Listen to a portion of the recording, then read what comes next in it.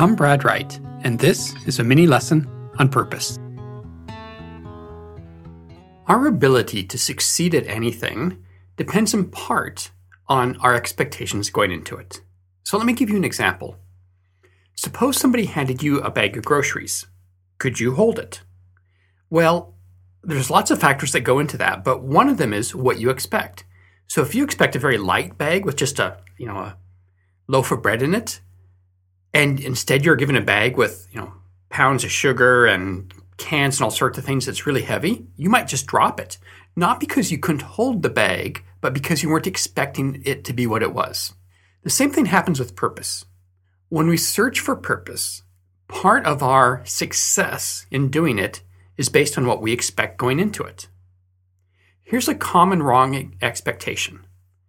Sometimes we think of finding purpose as what we might call binary enlightenment.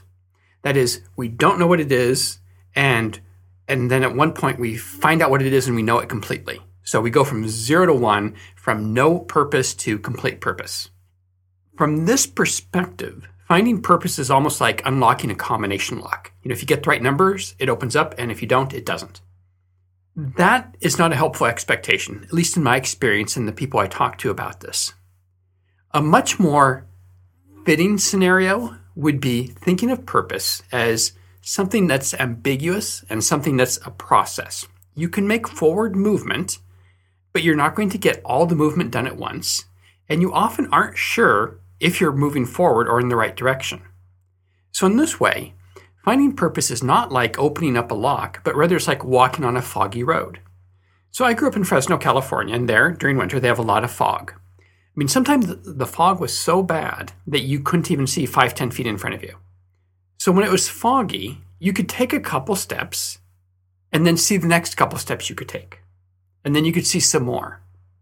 That's probably a better metaphor for finding purpose. It's a process, you have to walk, and it's ambiguous. You don't always know where you're going.